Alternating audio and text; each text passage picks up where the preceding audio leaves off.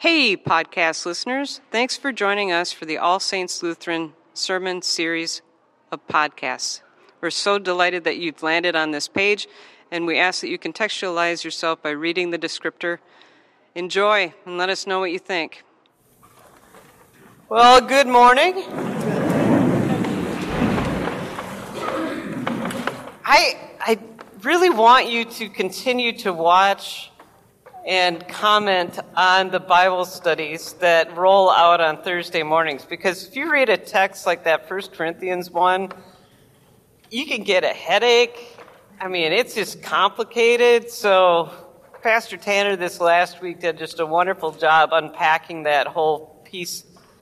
It's a good time, too, because you get seminary professors like Rebecca over there chattering on and Michael doing a deep dive into all sorts of stuff. So anyway, just a plug for our Thursday morning Bible study that you can watch anytime, and I believe it's also podcasted, so if you're tired of screens, you can listen to us chatter in your head.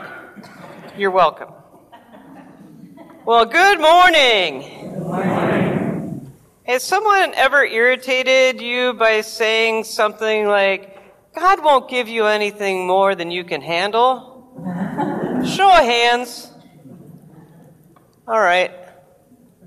I like this one a little bit better. God will help you walk through the unthinkable. You were never meant to handle it alone.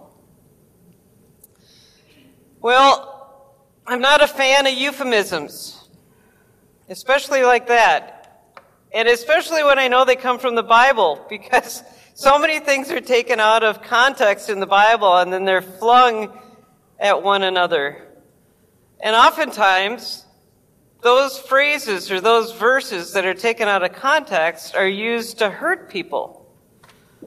Euphemisms like saying people have even passed away instead of died could be considered sanitizing death instead of naming it for what it is. Death is death and life is life.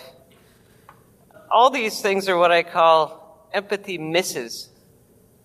It's like saying, and tell me if you've ever heard this before, God needed another angel in heaven. Anyone? Okay, how many of you have wanted to slap the person like right upside the head for saying something like that?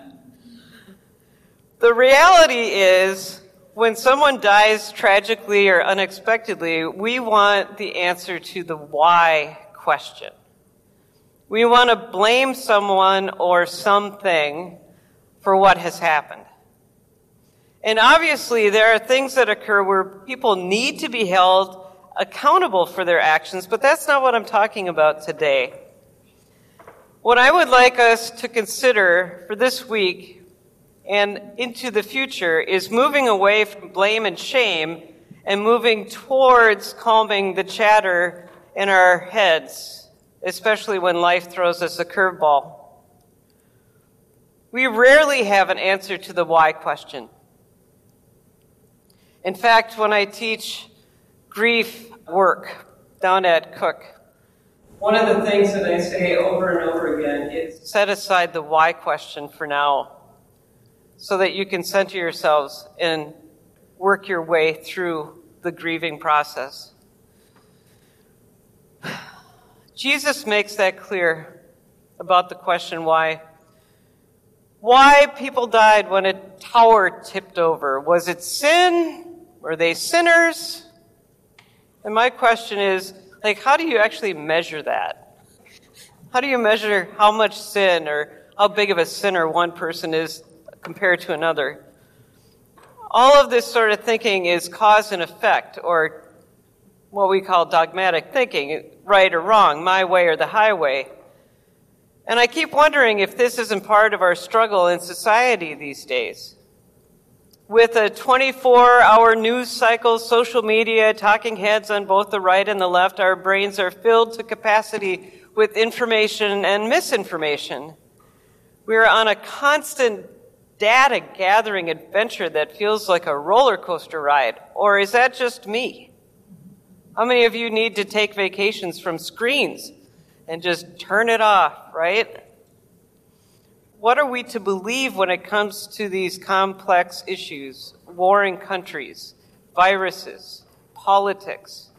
Most of what we hear or read creates anxiety and a desire to react in ways that are usually not that helpful. So what's the remedy? Well, I have a couple of thoughts for us to consider today. What if instead of reacting, we simply waited? What if we stopped talking and ponder what it's like to stand in somebody else's place for a while? What if we create a different pathway of thinking when we encounter difficult situations and begin to see all of human relationships as process instead of cause and effect? Because when we're able to see that all of our relationships are reciprocal instead of cause and effect, then we can move away from blame and shame and toward curiosity and wonder. This is illustrated in the parable that Jesus shares with all who will listen. The fig tree is not producing figs. I like figs.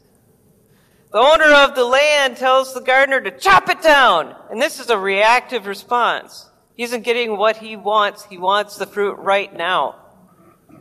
And the gardener responds with caring for and nurturing the soil around the root system to encourage the tree to produce figs.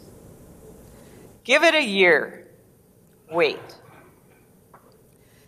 Wow. I wonder what would happen if we had similar responses to all the anxiety that's swirling around us today.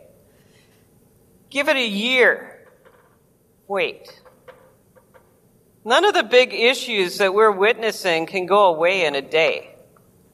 You don't need to wander around pointing at trees and demanding that they get cut down, metaphorically speaking, but how many of you want to do that? Instead, we can offer up nurture and care for those who are in need simply by showing up, doing good, and being kind. Be here now, in this moment. I love the quote, preach the gospel always. If necessary, use words. We don't have to have all the answers, but we can change the way we respond during times that are difficult. We can pause and we can breathe. We can take a time out and go for a walk or turn off media and meditate. Maybe we can calm the chatter in our heads when we practice what Jesus suggested. Repent. Turn around and take a different direction. Take a good look at what's going on in your own life instead of aiming the blame and shame at somebody else. Repenting means to change your ways, to mend what needs to be mended, to forgive others and yourself for things that have been said or done, or as the case may be, things that haven't been said or done. We all have an abundance of chatter going on in our heads. It's a universal human condition. So what if we moved away from reacting and moved towards waiting, wondering, pondering, and producing fruit? This last week I read a book titled Chatter, The Voice in Our Head, Why It Matters, and How to Harness It by Ethan Kross. He wrote about rituals as one way of calming our minds. That which you are doing in being a part of this worshiping community. Kross wrote, "The reason rituals are so effective at helping us manage our inner voices is that they're a chatter-reducing cocktail that influences us through several avenues. For one, they direct our attention away from what's bothering us, the demands they are placing on working memory to carry out the tasks of ritual leave little room for anxiety and negative manifestations of the inner voice." Unquote. In other words, rituals like forgiveness and absolution, benedictions and blessings, songs and liturgy, they all give us and create a space in our beings to give time to simply be. The sacrament of baptism reminds us that we are named and claimed as God's children. This table is a place of grace that reminds us that we are forgiven because of what Christ has already done on our behalf. Tasting and seeing the body and blood of Christ shed for us can help us recognize the magnificence of God's abundant grace, no matter how much chatter we have rolling around. Siblings in Christ, we have already been given a new life. Now, I believe we are called to wait, listen, repent, and respond to each other with goodness and grace. And for this good news, we can all say, thanks be to God. Amen.